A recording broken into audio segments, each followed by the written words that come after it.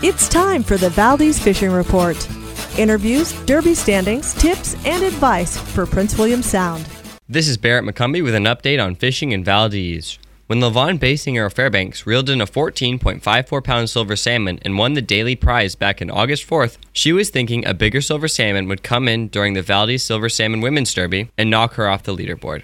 Baysinger was unable to fish that day because she was babysitting her grandchildren so her daughter could fish in the Women's Derby aboard her boat, the Fixed Income. Baysinger laughably said that she would be fine if she got knocked off the leaderboard if it was her daughter that caught the bigger fish.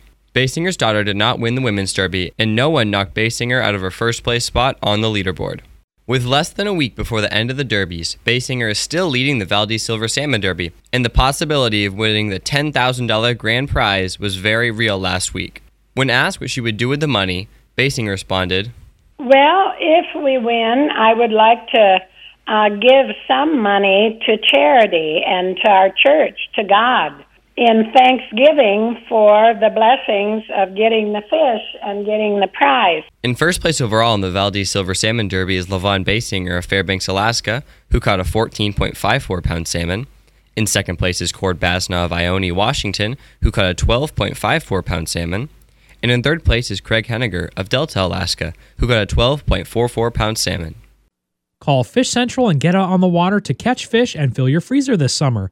Fish Central can hook you up with charter reservations or a boat rental and give you the advice you need to navigate the local waters. Once you've caught your limit, bring it in for processing.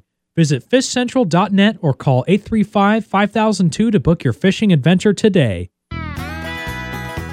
KVAK's Valdez Fishing Report. Fish Valdez and reel in a big one.